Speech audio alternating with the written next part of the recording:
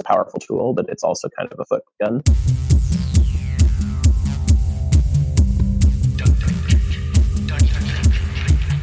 It's time for Arrested DevOps, the podcast where we help you achieve understanding, develop good practices, and operate your team and organization for maximum DevOps awesomeness. I'm Bridget Krumhout, and we'll introduce our guests after a word from our sponsors. The worst thing about the Arrested DevOps podcast is when it ends. You're left wondering what to do next. What are you going to listen to on your commute home? How do you occupy your time when walking the dog? What are you going to listen to during the quarterly all-hands meeting? But fear not, dear listener, there is a solution. You need to subscribe to Software Defined Talk right now. It's a weekly podcast that recaps all the news in cloud computing, DevOps, and enterprise software. The hosts, Cote, Matt Ray, and Brandon Wichard, will keep you up to date on all things cloud while offering tips on how to optimize your Costco haul and how to PowerPoint. It's a fun, free-flowing conversation that will keep you entertained and informed. What are you waiting for? Subscribe to the podcast today by visiting softwaredefinedtalk.com or by searching for Software Defined Talk in your favorite podcast app. Okay, it is super exciting to be chatting with all four authors of the forthcoming Kubernetes Best Practices book from O'Reilly Media. I'll have them introduce themselves in, say, byline order. Like, who are you and what makes you want to write books about Kubernetes? Let's start with Brendan, if we haven't lost Brendan. I think that I've written a few books. I guess it's a legacy of once upon a time being a professor. I really like to teach people. I guess maybe it's a byproduct of the fact that I'm excited about people using and empowering them with technology. And if you don't teach them how to use it, that doesn't usually happen. So, I write because I like to teach. That's awesome. I love it. Okay. All right. Eddie. Hey, I'm Eddie Villalba. I've been at Microsoft for 10 years, actually last week. And just understanding that being able to really understand what customers are looking for, what people are looking for, and my knowledge in the product has really driven me to kind of spread that wealth, that knowledge to others. I've seen Dave and I both have been in the field for quite some time and seeing what can go wrong and epically wrong, and how we can possibly get that out there for even small startups that don't have the luxury of getting help from companies like Microsoft to really look at this space of Kubernetes and cloud native and get the knowledge that the big folks learn really quickly, and also from bad experiences and from good experiences. So that's why I love to get this written. All right. Dave? Yeah, my name's Dave Strabel. So I help customers daily be successful with Kubernetes. I won't lie, I never had aspirations to really write a book. But when the opportunity presented itself, things I do like to do is help break down, complex technologies to make them more simpler, to help people really understand those technologies. So I was really glad that I did help write a book. So it really changed my mind, how to really help people with technology. All right. And Lockie. Hello, my name's Lachlan Evenson. I wanted to write the book specifically because I wanted a chance to give back to the community. I have learnt so much from the community over the years, and people, I remember in the early days approaching Brendan in like late 2014, early 2015, and he stood in the hallway and answered all my questions. And that was kind of a really it's the community steps up and answers these questions. So one is I wanted a chance to give back. The other one was I wanted an opportunity to write a book that I wanted. So I've been through the journey of Kubernetes and it growing up in the ecosystem. So I would have loved in 2015 to have this kind of almanac of all the things that you should do when looking at Kubernetes and kind of shortcutting all the decision points you might have to make when building and operating Kubernetes. So I think this book provides that kind of level of get to the problems you need to answer really quickly. So that was my excitement with having the opportunity to write the book. Nice. So for any of our listeners, if you acquire a time machine, instead of bringing a sports almanac to the past, you should bring this book and give it to Lockie in 2015. All right. action item for all listeners, who all, of course, have to go get the book and read the book and then get it and put it in your time machine. Okay, so I think for a lot of our listeners, they may be using Kubernetes, which is awesome. And some of them are like, that is all I hear about, but why? What even is this Kubernetes? Where did it come from? Brendan, you're probably responsible for something. Why don't you give us the 5-second elevator pitch? What's going on with this Kubernetes thing? And why do we need best practices for it today? Well, I mean, I think that it has moved on from being something that people heard about somewhere to something that everybody is looking to implement. But I think that our experience building these managed services is that while people are convinced by the value that the tech can bring, they sometimes struggle in figuring out how to accomplish the particular task that they want to do. And you know, as Dave said, we work with a bunch of people hands-on, but that's not super scalable. And so, I think that writing down the best practices that we've seen helps sort of up-level the knowledge in the entire community. And because it is important to do it right? We've seen lots of people sort of shoot themselves in their foot. It's a powerful tool, but it's also kind of a foot gun. So we want to make sure people do it right. That's why we write these things down. And I think in contrast to other books that, other people have written at times that sort of explain Kubernetes in general, I think what's great about this book is it's really focused around specific topics. We don't expect you necessarily to read it cover to cover, but rather to dip in on a topic when you're working on, say, machine learning, or, you're working on another aspect of the project. And you want to just read a quick summary of like, what should I do? What should I be thinking about as I approach doing machine learning on Kubernetes? Or what should I think about as I approach setting up a Kubernetes cluster for a bunch of developers? So it's kind of maybe more of a short series of short essays rather than a whole put together book. And I think that's great. There was a need for that kind of consulting for people. Right. So people shouldn't expect narrative flow or narrative structure necessarily, but this is something where they can, go directly to what interests them. So I'm curious, and maybe this is something that I know Lockie and I were talking about a little bit. What makes now the right time to do a best practices book?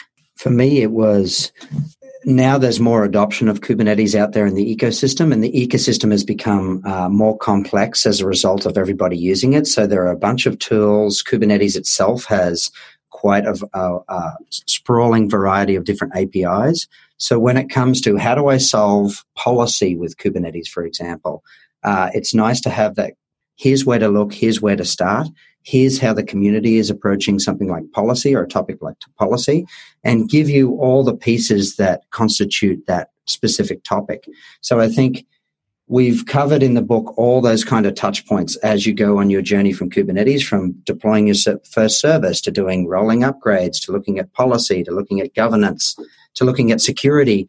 We've kind of covered in detail in each of the chapters these pieces, and I think that's what the community needs right now. What are the aspects I need to worry about when using Kubernetes throughout my journey? So whether it's your first day using Kubernetes or you're in a large enterprise using Kubernetes and it's like, I have this new thing, as Brendan said, it should be that reference you have on your desk and you can get value out of it at any point. But I think short-circuiting the time it takes to make a reasonable decision about a specific topic is why best practices is out there now. So also we've got some air miles on Kubernetes in the real world. Dave, Eddie, myself, Brendan, we're out helping customers, and we're seeing a wide variety of questions that come in, so that we've used that to guide how we wrote the book, to give people that reference material as here are the problems I'm going to need to solve. Here's reasonable ways to solve them. So I just think that maturity in the ecosystem has led to this being the right time to write the book.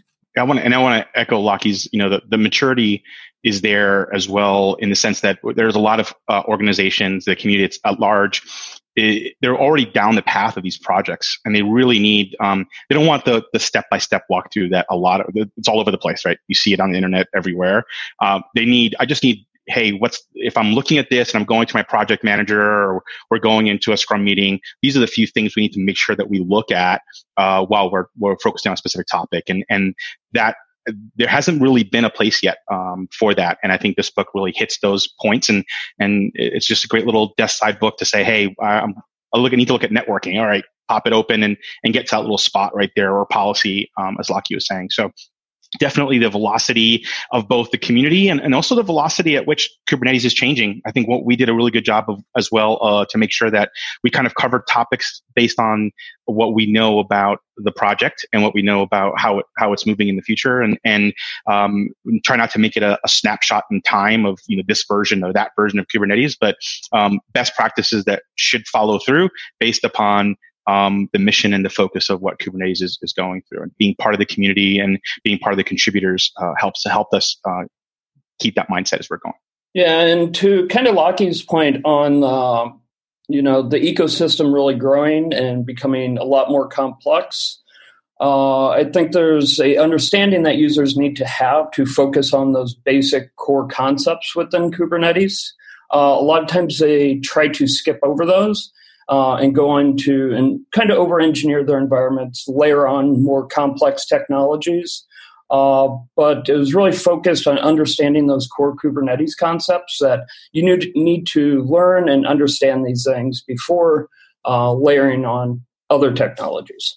Just in hearing what everybody else said, I really like the mix of there's philosophy, because people are signing on to, hey, we've gone to DevOps, we've gone cloud native. This is the continuum journey.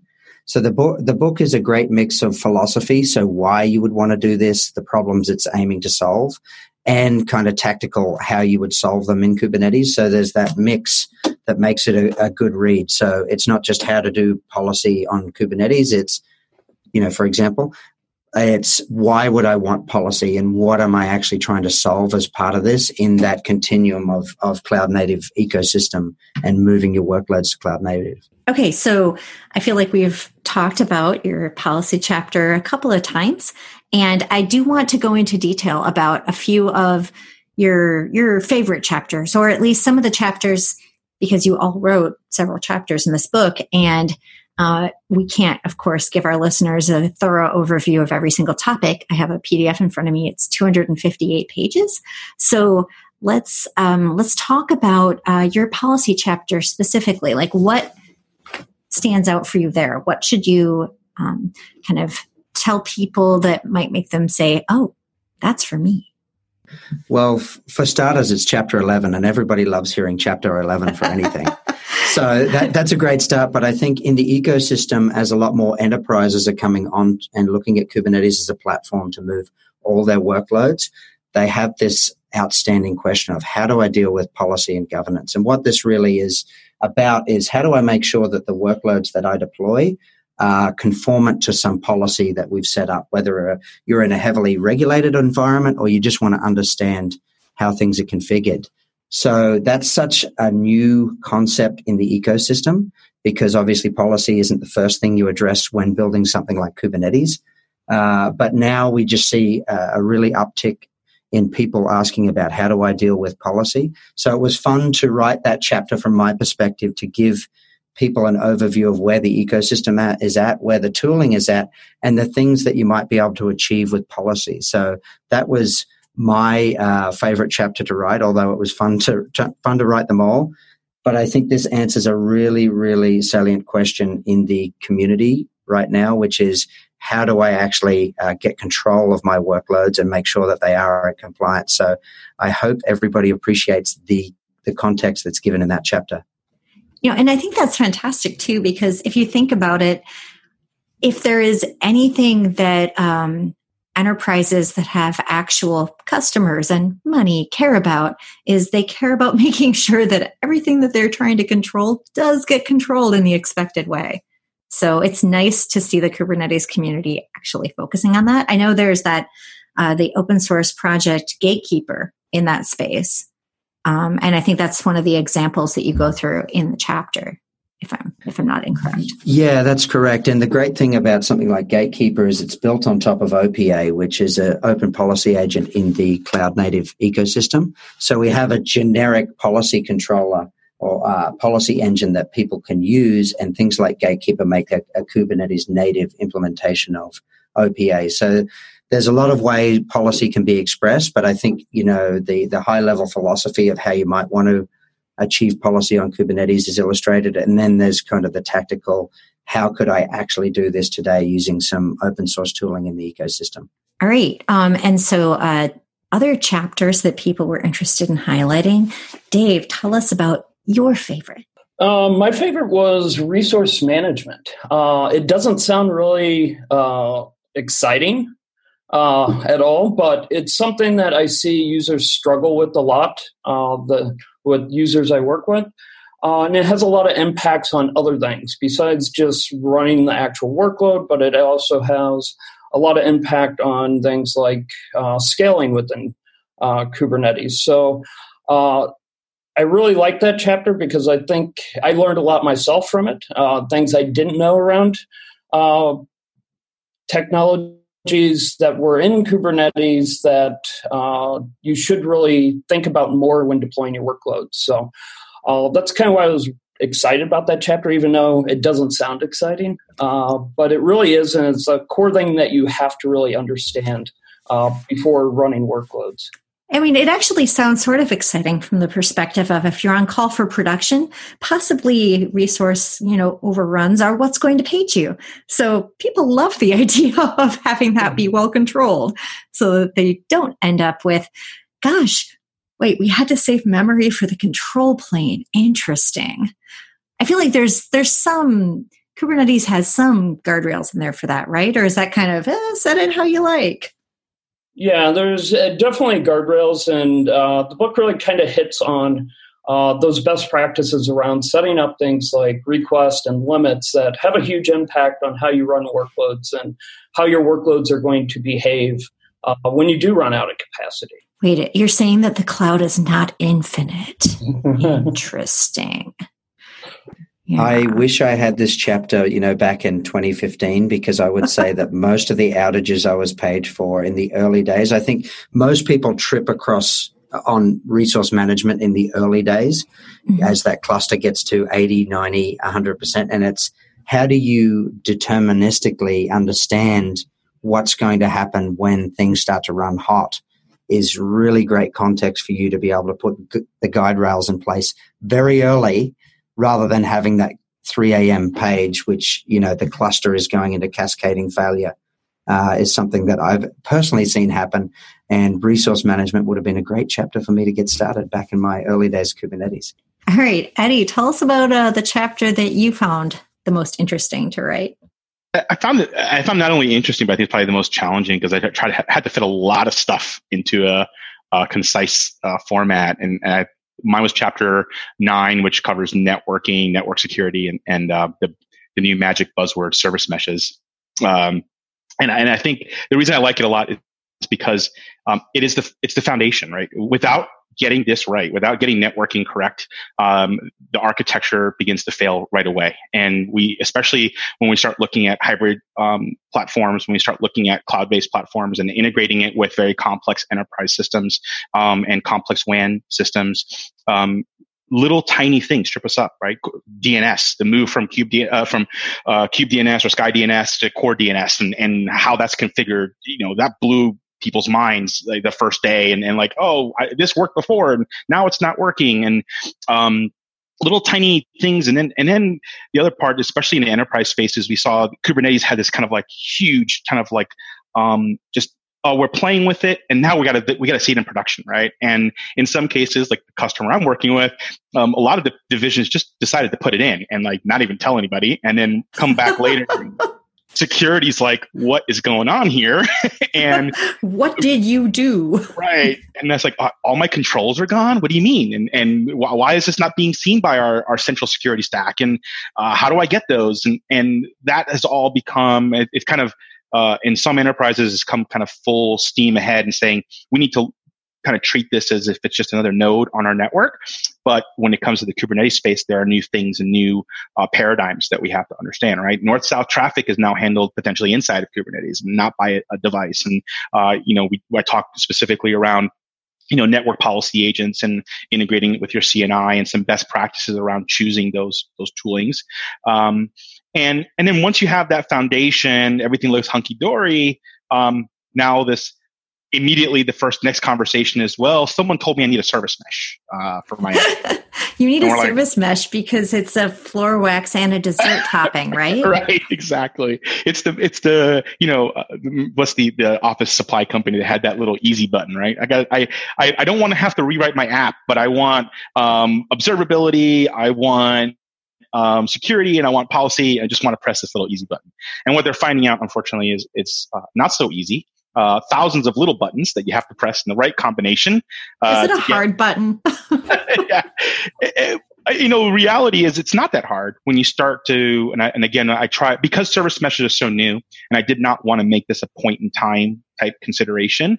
I tried talking more about generalities of everybody agrees that service meshes should do certain things correctly, right? And if we decipher that and break those down into what those things are, and deciding why you need those things and what the priority is for your application stack, and then picking your vendor from there. And then I talk a little bit about the SMI spec, which kind of helps level that, right? And it's that idea of let's get a common API against those common things that all service meshes should do, and then as service mesh creators start writing modules, they say, hey, if I meet this, I know that I'll have this available to everybody at this level, and then I can add my value adds from there, right? And I kind of cover that and want to make sure people are aware of what to look for when they're trying to decide something as critical as a service mesh for their technologies.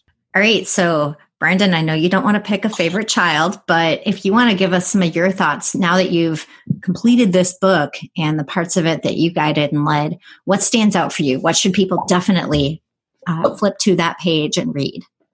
Well, I mean, the first chapter is sort of an intro, like how do I even just lay out a service? Right? So I think, some people may come at the book having already done a bunch of the basics, but like if you come at it and you want to, you've learned all these Kubernetes objects, but then you're like, wait, okay, how do I actually put it all together? That chapter is a great one, just to make sure people start on the same foot, the right foot.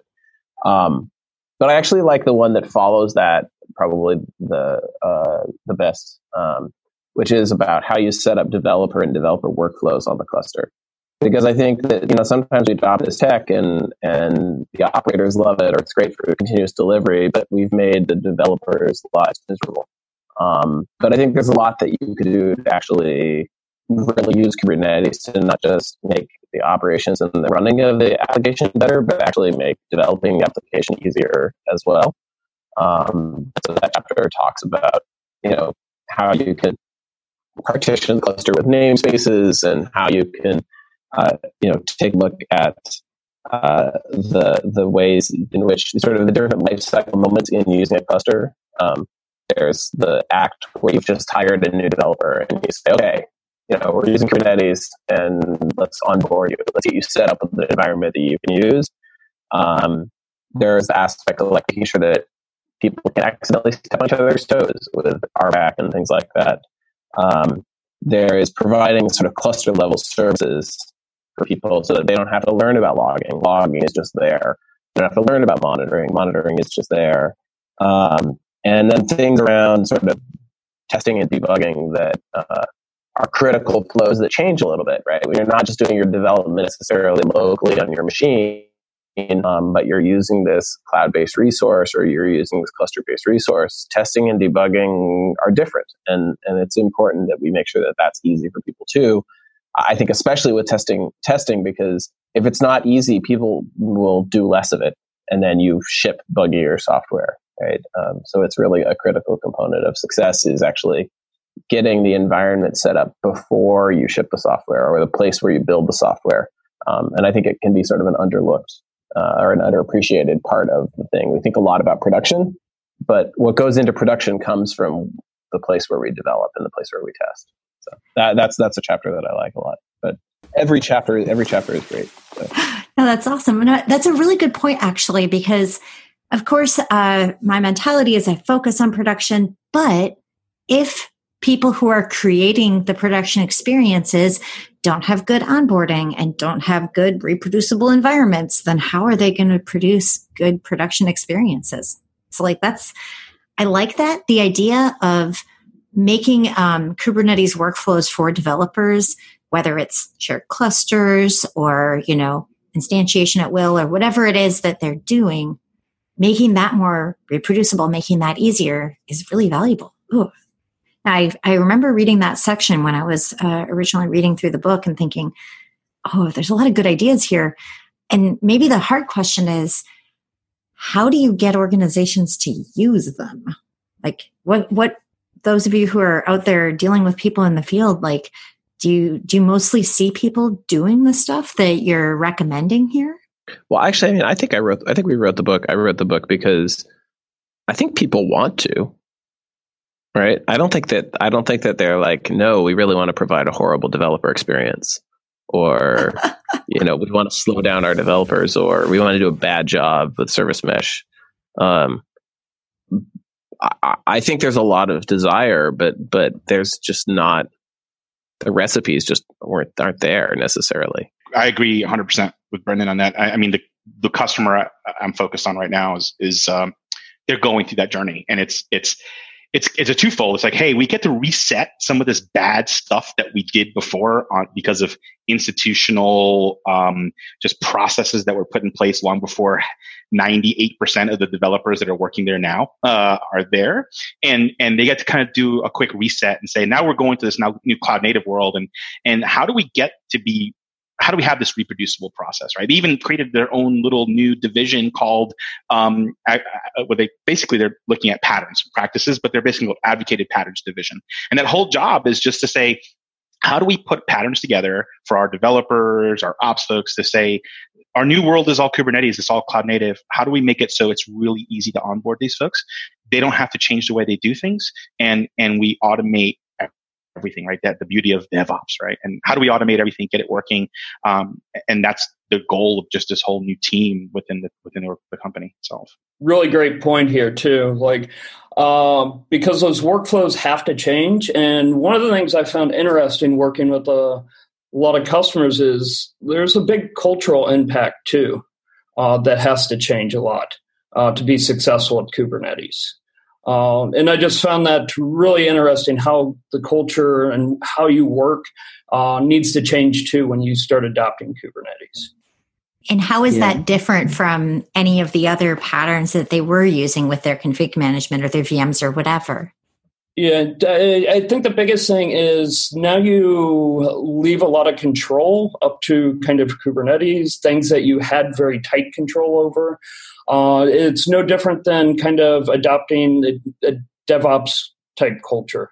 A lot of those things are going to have to change, and just how you operate and the controls you hand over to developers to kind of empower them and make them productive. I think the only thing I'd like to add is there's no right answer about the best way to do this, but there's a set of tools and techniques that we've all seen that have worked in different kind of ecosystems and environments. So this book goes into providing those set of blueprints, which help shape the decisions you need to make when adopting this kind of technology or making cultural changes, which I think is incredibly valuable. Without this, you're left scrounging around what is the best way to do, push out an app and deploy and get developers onto things like Kubernetes or do network policy. So this scopes down the touch points you would have to consider based on things that we've actually seen out there in the wild working for different customers or community members. Okay, so we're a little short on time. So what I would love to do is get each of you to give us your best advice for best practices. Like, you wrote a book all about best practices. And, I don't know if you want to kind of touch on, depending on context or how people evaluate and make the decision. But I'll just, I don't know, take you in a reverse byline order. Let's start with Lockie and say, what's your best advice to people who are trying to have their Kubernetes best practices and read it too? Yeah, so for me, when I was out actually responsible for a platform that was built on Kubernetes, it was coming to the understanding that this is a journey that will take, it will keep going.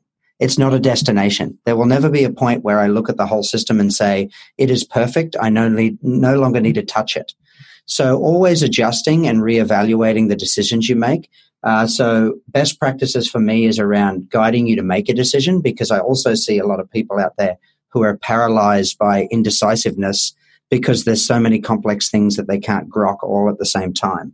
So taking these best practices and actually making a decision and moving forward, I think, is one thing that I would love people that read this book to be able to get out of it. The other thing is just you should be able to, no matter what stage of Kubernetes or your journey is with Kubernetes, reference this book throughout time and get something else out of it, and continually reevaluate the things and the choices that you've made and make constant adjustments. So best practices is something that you can always refer to, and it always gives you, those nuggets of wisdom that you can take and course correct or change out there in your running environments. Excellent. And put a paper copy in your time machine. In your DeLorean. You've got to put it in your DeLorean and make sure Biff doesn't steal it from you. That's right. Can you imagine? We thought the Sports Almanac was valuable, but if somebody had this book, whew. All right, Dave. Yeah, so the biggest thing I always stress is really you have to walk before you run with Kubernetes, meaning that you really need to focus on those core concepts in Kubernetes and the core constructs that are available to you in Kubernetes before layering on a lot of complex technologies. Because I think we overcomplicate our environments. I don't think Kubernetes has to be complicated. I think a lot of times we make it over-engineered and complicated because we have great tools like Helm where I can give it one command and have a service mesh up and running. But there's implications to, deploying these new complex technologies. So really focus on those core capabilities that are built into Kubernetes. Get really good at those, and then iterate and add in some more of these really useful technologies like service meshes and that. Dave, I think I hear you killing my service mesh dreams, or at least saying you can't start with that. Maybe start with a little bit more basic before you jump into really advanced. Yeah, it may not be a great starting point for day one. Get good at those things like, network security, resource management, policy. Those things are really important to be successful with Kubernetes. Nice. All right. Eddie, what do you got for us? Yeah, I think obviously echoing Lockie and Dave's sentiments, definitely. But I think another one is when you approach best practice, especially around cloud native and Kubernetes, if you're coming from a long background and other ways of doing things, especially on premises, old kind of server VM kind of processes that you did before, keep an open mind, right? The best practices you had there may no longer fit today, and really try to keep that open mind about how things work, especially when we are, I think Dave said it perfectly, giving a lot of control over to this new thing that's now kind of this data center operating system that's managing our systems, and be open to just a new way of doing things. Because I think the biggest challenge that Dave and I have in the field is the bias of no, that's not how we did things. That's not how we do things today. It's like, okay, but this is how you're going to have to do things, and then start layering. Like, let's start from the simple and let's work our way up to the complex, as Dave was mentioning. All right, Brendan, tell us what you got. Yeah, I mean, I think a lot of it's been covered. I think my biggest thing, just to echo, is to make sure that you understand why you're making every decision and why you're adopting every technology. Right? Even Kubernetes itself, there should be a reason why you're doing it, not just because like it was in the CIO or CEO magazine that everybody needs a Kubernetes strategy. Like, you need to understand the system well enough before you even start to understand why you think it's valuable to you. What is the pain you're trying to improve on? And I would say that for every single technology. I mean, I think that, a lot of times people say, well, but I mean, in order to use Kubernetes, I need to have XYZ also. And you're like, well, actually, like, why? People who are hosting simple websites behind an ingress and a service mesh, and you're like, I don't think you needed all that stuff. And remembering that all adds operational complexity, especially because I think Kubernetes makes some things really easy, makes it super easy to deploy stuff. But it actually doesn't help you understand the system. And I think it used to be that, systems were sort of proportionally hard to deploy. And so you learn along the way. And I think one of the dangers that Kubernetes presents is that some things that are actually very hard to manage in production over time are very easy to get started with. And people then assume that ease of use is going to continue throughout the life cycle of the tech. And it's just not the case. Maybe another way of saying this is that Kubernetes is alive. It's a living thing and not a static thing. So like it and that goes to Lockie's point about it being a journey. Like it could turn on you at any moment, right? Like just because it's working today doesn't mean that you're not going to have to investigate something and change something tomorrow. And I think that's a little different than, something that's been statically deployed to a VM under somebody's desk and has been running for years. So I think that's an adjustment for people too. It almost seems like we have the Admiral Akbar principle there. Like it's a trap if you think that it's going to be easy. But at least with this best practices book, it'll be easier. Okay, so let's bring it on home. Community events stuff. Where can our listeners catch up with you folks? So I will be at All Things Open talking about non-code contributions to open source. And also KubeCon North America, again talking about non-code contributions to Kubernetes. So I'm going to be at the Kubernetes meetup in Heidelberg, Germany, coming up in a couple weeks. I'll also be at Microsoft Ignite in Orlando if you want to go to Harry Potter World or Disneyland or Disney World, I guess. Bring the family. Yeah, no doubt, right? And I'll be at KubeCon as well, KubeCon North America. And you can also obviously always hit me up on Twitter at Brendan D. Burns. I'll be, my next event, I guess, is my meetup here in Austin. So I co-lead the Austin Kubernetes meetup. So we have our October 24th meetup. So if you're in the Austin area, please come on by. And I will also be at KubeCon and Contributor Summit in San Diego in November. And I may be at Ignite. I'm still deciding. Right now I'm on paternity leave, so I don't know what's going on with my schedule just yet, but I'm back at work on the 14th. So I'll know more then. I will be at KubeCon North America in San Diego in November as well. So come and say hi. I'd love to chat about all things best practices or whatever your journeys are in Kubernetes. Come up and make yourself known. I also have a YouTube channel where I do OSS unboxings to help people understand all the tools out there and what they might do. So that's a fun way to keep up to date. And you can always ping me on Twitter as well. So look forward to seeing everybody in KubeCon North America. Awesome. And I will be at Twin Cities Startup Week in a couple of weeks, and then DevOps Days Philly, and then DevOps Days Ghent, and Velocity Berlin, and KubeCon, of course. And in terms of something fun to check out that totally isn't tech, theoretically today they're out for delivery. Joe and I are getting some Van Moof e-bikes. So I am very, very excited about those. And apparently the correct number of bicycles to have in your life is N+1.